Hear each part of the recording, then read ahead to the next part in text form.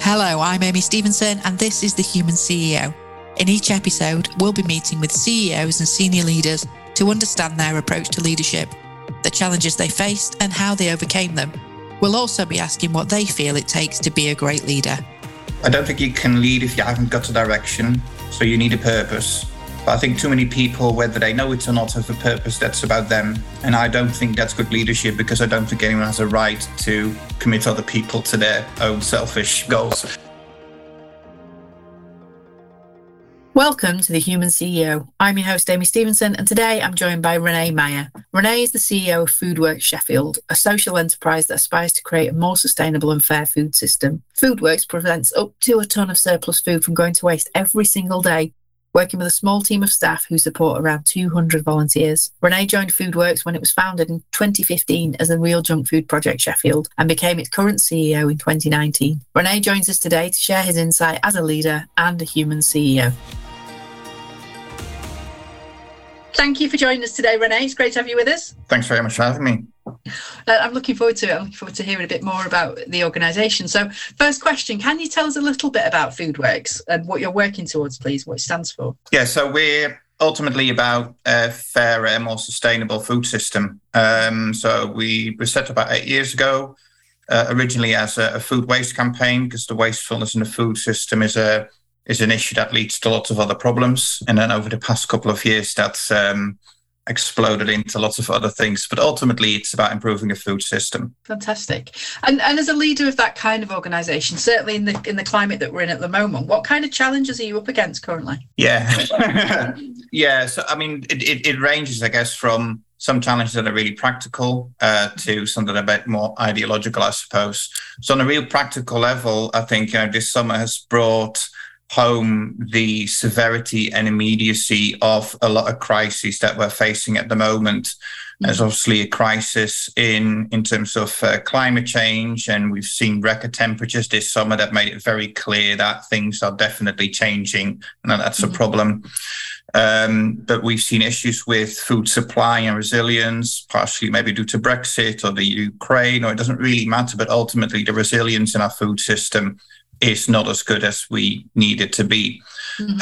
And then finally, obviously, coming home right now with fuels bills changing and all that sort of thing, the cost of living crisis and the ability of everyone to access the food that they need to be happy and healthy, like all those things are an increasing problem. And so food is at the heart of a lot of things at the moment. So practically speaking, we're just trying to find a way to meet all those challenges, which is not straightforward, really. On an ideological level, the interconnectedness of all these things sometimes makes it very difficult as well. So one example is, for instance, from an environmental point of view, the fact that supermarkets are changing some of their labeling practices, for instance, by not putting dates on fresh produce, is a positive change, and supermarkets are trying to waste less. And so environmentally, that's a great thing and something we absolutely support. But on a practical level, because all of this has sort of over the past years built up into basically a way to prop up the massive poverty in the country, there's now a reliance for a lot of organizations to actually need this surplus food to feed people who can't feed themselves through the regular system. And so it's really complicated to sort of navigate the challenges of sort of around poverty and fairness and the environment, and to find solutions that work for both of those sort of issues. And they're often conflated as well. So that makes it quite hard.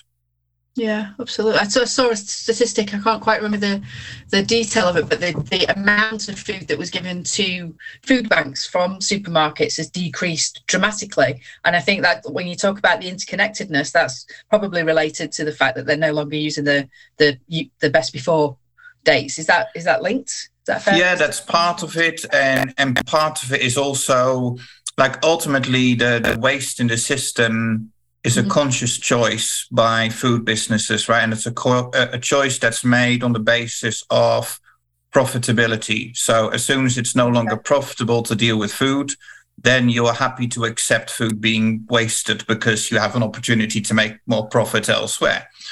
And so when the cost of food rises, then the point at which you're willing to waste it, that changes. And so it's partially also because food is just is rising in price and is sometimes becoming more scarce due to import problems and all that sort of thing. So there's several things feeding into it, but overall there is less waste in the system at the moment. Okay. And so in terms of the challenges that you're addressing as an organisation, can you talk to me about what you're doing to address those challenges? Yeah. So ultimately our goal is to inspire people that change is possible. No, I'm not going to change the world. Food Works is not going to change the world. But I think ultimately, if we inspire enough people that we can do things differently, like we need a critical mass of people to, feel a bit less hopeful and being shown an alternative way of doing things. Because it's very easy in this day and age to think, well, I don't really like this ultra-capitalist, careless society, but what am I going to do about it? And should I even vote? And, so ultimately that's our goal, is to inspire people that we can do something different. And so we do that really by showing that it's possible. So we deliver a lot of food services across Sheffield. We deliver those in a way that's different. And we hope that inspires people to see that difference is possible and that they can join in and join the movement. So what that looks like is we pick up a lot of surplus food. So we work with businesses to redistribute their food. It's about, this year will probably be about 1,000 tonnes per year. We grow our own food. And all this food is used to run community cafes, to provide freshly cooked ready meals, to provide shops in our market, like a fresh box, basically, people can pick up. And all that food is available for a donation that people can make their own decision about in terms of what they feel they can afford or what they want to contribute to the cause, so to speak. So it's a slightly different economy, basically, that allows, the idea is that everyone can get what they need if they can contribute what they can. It's very linked in a way to, as well, to sort of maybe restoring some idea of mutual aid and community values. If we maybe can't rely on the system, we can maybe still rely on each other. And it's really nice in a way, maybe over the pandemic period, to see people reconnecting with that. So we run cafes where people can eat socially. We provide shops. We provide ready meals. We work with community partners who then make us ready meals available in at the moment 12 locations throughout the city. Anything with food, and we do it basically. Yeah. Amazing. And your own journey into leadership then, in terms of how did that journey start? Because looking back through your obviously looked at your LinkedIn profile, you've got a background in education, haven't you? And that's where your career sort of started. So how did that evolution take place? Well, that was a good question. I have to think about that myself. I don't think I ever really wanted to be a leader in that sense. I'm not sure I identify with that still very comfortably. I've always been a very curious person, wanting to sort of figure out how stuff works. And I guess from figuring out how stuff works, or how I thought it worked, I became quite opinionated about stuff.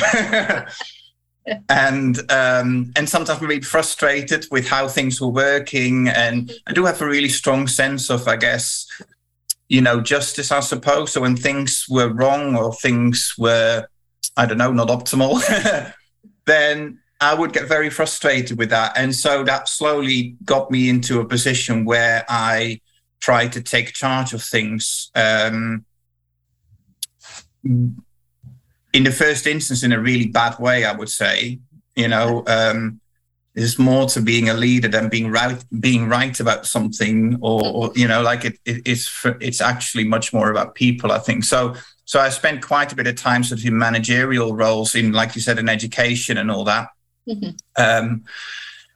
But yeah, in a lot of ways, I wasn't very good at that, if I'm honest. So I worked in colleges, I worked in universities to be head of e-learning, design learning spaces, and run libraries and spaces like that. And then the food thing sort of happened a bit by accident. So my partner had a big sort of life-changing illness, was reconsidering some life choices, I suppose. And then started the campaign that would ultimately become Food Works. And I just got sucked into that because I wanted to support the person I loved with what she was doing. And then increasingly, I found a lot of really good things in what we were doing. And it grew into this massive organization that she didn't really want to run because she was more of a campaigner, I suppose. And I increasingly started to enjoy it. And it wasn't until I sort of accidentally got sucked into that role because she didn't really want it and I guess also maybe working with volunteers, because most of what we do is all with volunteers, and you you can get away with a lot of stuff if you're a manager running an organization with paid staff, but you can't get away with those things when you're running an organization that runs on volunteers. So I guess it forced me to learn about how to really work with people and what it really means to manage and to lead, because now I had no choice, I suppose. Yeah. Absolutely. And so what kind of lessons did you learn in those early days? Because it sounds as though it's pretty much a baptism of fire, an unexpected entry into a leadership role. What lessons did you learn early on? Well, humility is a good value. I think ultimately, like I said earlier, it is all about people, I think. And you're only everyone has their limits, and it's very easy, particularly when you're young, I guess, to feel very overconfident about yourself and all the things you can do. But no one can do anything by themselves in this world. And so you have to rely on other people. And so for me, the most important things was to recognize that I needed other people. And then to be comfortable relying on other people and seeing the value in investing in them, even if maybe in the first instance, they weren't really maybe always doing things the way I thought they might need to be done, or as good as I thought they could be done, or whatever. But, investing in the people around you is really, really important. And yeah, that's been really critical to me still doing this, I think. Absolutely. And so in terms, you mentioned humility was a characteristic that was key, and I think everybody has to sort of recognize that in a leadership role if you want to be a successful leader with longevity. But in terms of your definition of a great leader, what other characteristics are there? Is it case by case, or do you think all strong leaders need to have certain characteristics? Yeah, I think it's a difficult one.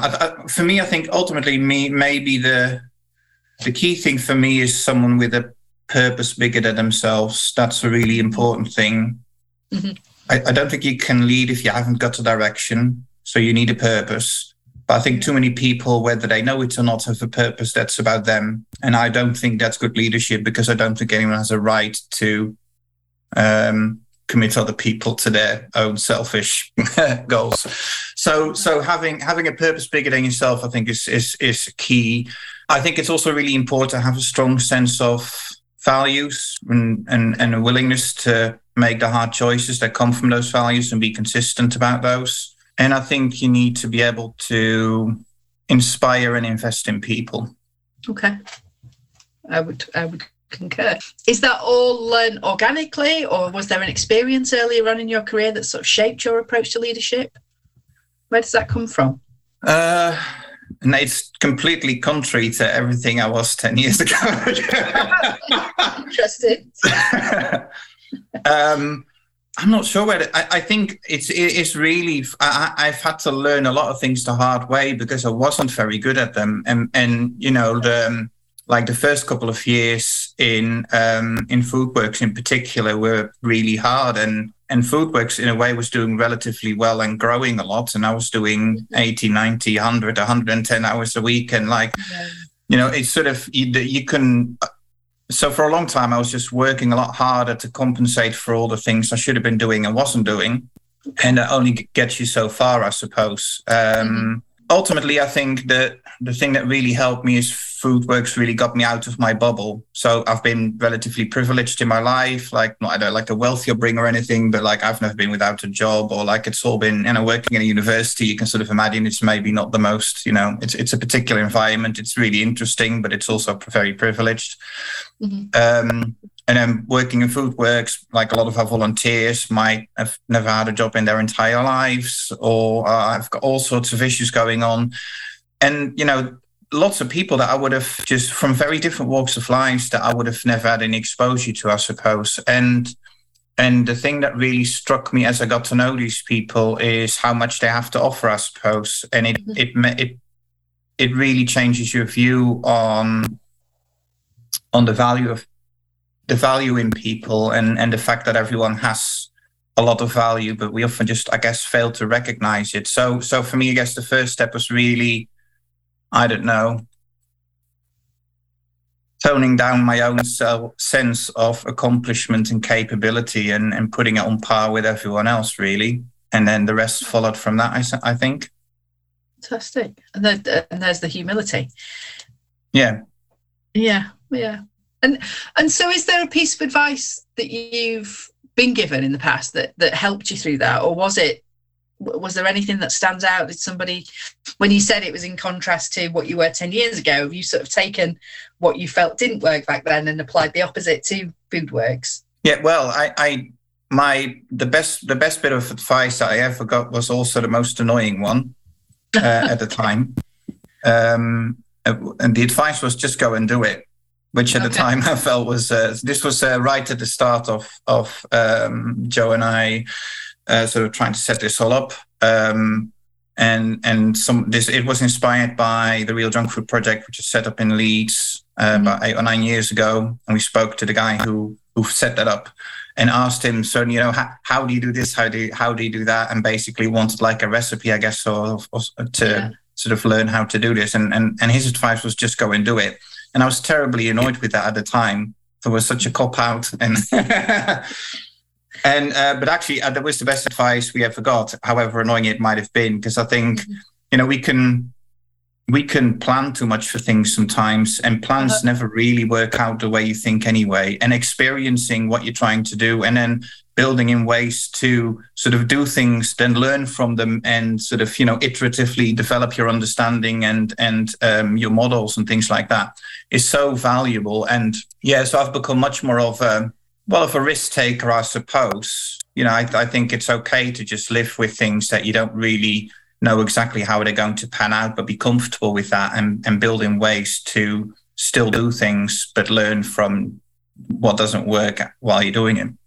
Absolutely. I think the best piece of advice I was given was nothing's permanent. Just give it a go. Yeah. Testing and changing. Brilliant. And is there a leader that you particularly identify with then? Is it either someone from your past or famous or otherwise? Is there a leader that you particularly admire? And if so, what is it about them?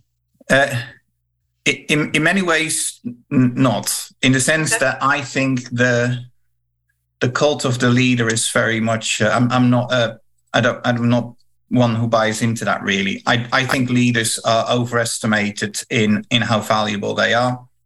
I think I don't know if you've seen the video. There's this video. I think it's in a TED talk or something about how important the second person is in a movement, and it's I think the introduction video is about this big grass field with lots of people in it, and one person stands up and does a very weird sort of dance, and then nothing happens, and then a second person starts up and joins in with the dance, and then when there's two people, other people join in as well.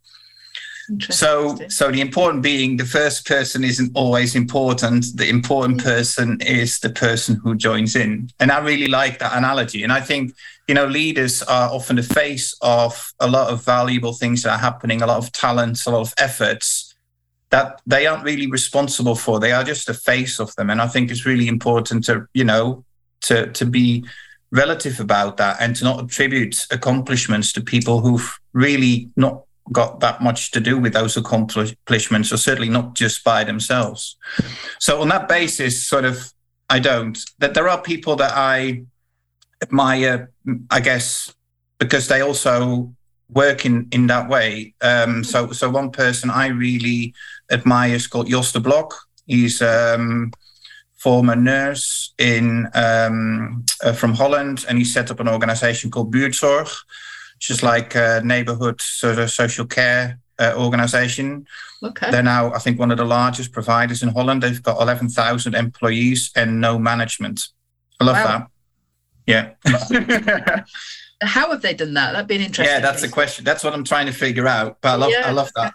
So a lot of it's around principles in sort of, holocracy and sociocracy, and like it's difficult to do that. You can't just say, we do everything by committee, and because then nothing happens. And so having a good way to give everyone responsibility and independence and autonomy and all these things, it doesn't happen by itself. So I haven't got the answers to that, but that's definitely one of the people that I'm looking to at the moment to figure out more of those answers. Yeah, fascinating. What was the name of the organisation again?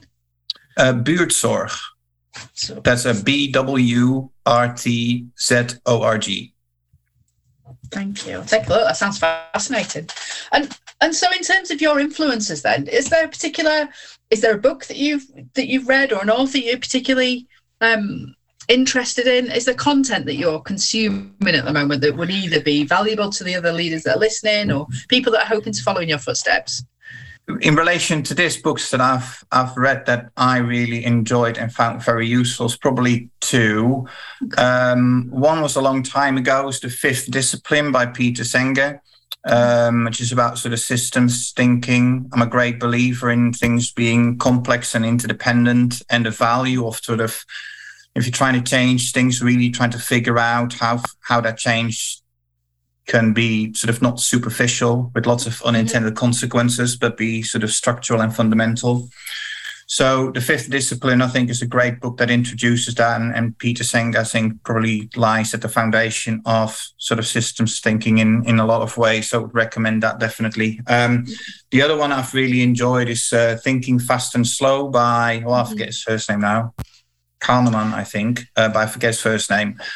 Which is very much about how people make decisions and how we think we make rational decisions, but how that's perhaps not always true. Yes. Yeah.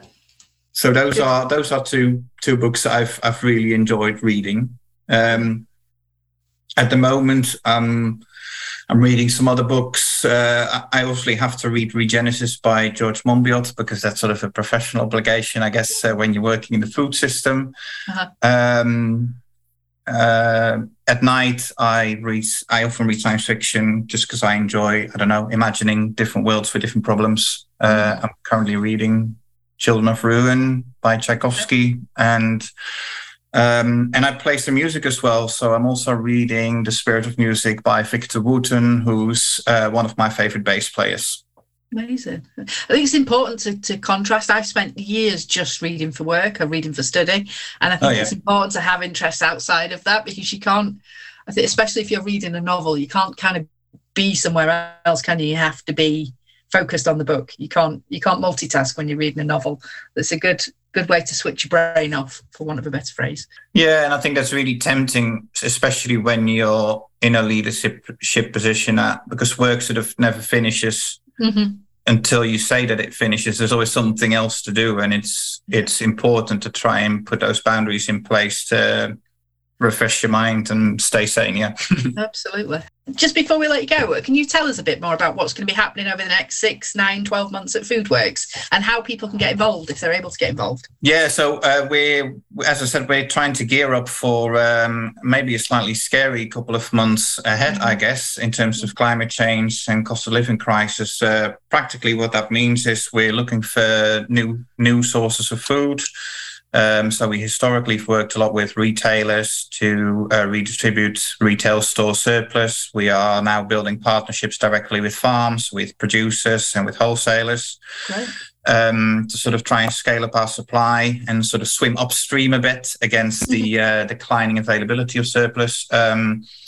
We are also just starting a campaign for massive community growing. As I said, the reliance on surplus for food access is a real problem, and so we need to look at alternatives. So we're looking back to World War II campaigns like Dig for Victory, when we were repurposing public spaces to basically grow food together. And Britain's never had a healthier diet as it had then, because we were all growing our food together for each other. And I think we should be doing more of that again. So we're working very hard at the moment to get something done in Sheffield and to repurpose some of the wonderful spaces we have here for food growing, and to see if we can get something going nationally with other organizations and cities that are already doing this or wanting to be doing this. And then, finally, we're working very closely with the council at the moment, in particular for the winter ahead, to sort of build a network of spaces where people can be warm and welcome, like we are. We're ultimately an environmental organization, I think, but you can't look the other way with the sort of pressing needs that we see emerging in our city. And so we're looking to bring a food offer in the form of sort of the ready meals that we produce into every ward in the city. So that will be about 30 locations, so that everyone in Sheffield can get some affordable food very close to their home in a space where they can stay as long as they like. Amazing. And if there are other people that are listening that want to get involved, that can help, where do they find you? How do they get in touch? Well, so our website is www.thefoodworks.org. And most information should be on there. There's definitely a link there that says join, where you can look at volunteering or joining us in other ways, or make contributions if you want to support us financially. But yeah, mostly if you're in Sheffield, definitely come and just help out. There's loads of options to volunteer. You can cook in our kitchens, drive vans to pick up food, help us grow food on our farm plot, run our market, or help us sort the warehouse. There's tons of things to do for any skills and abilities. So yeah, do get in touch. Amazing. Thank you for taking the time to share that with us. And I hope people are able to get in touch, and I wish you all the best, but it'd be great to keep in touch. Thanks. It was great talking to you, Amy.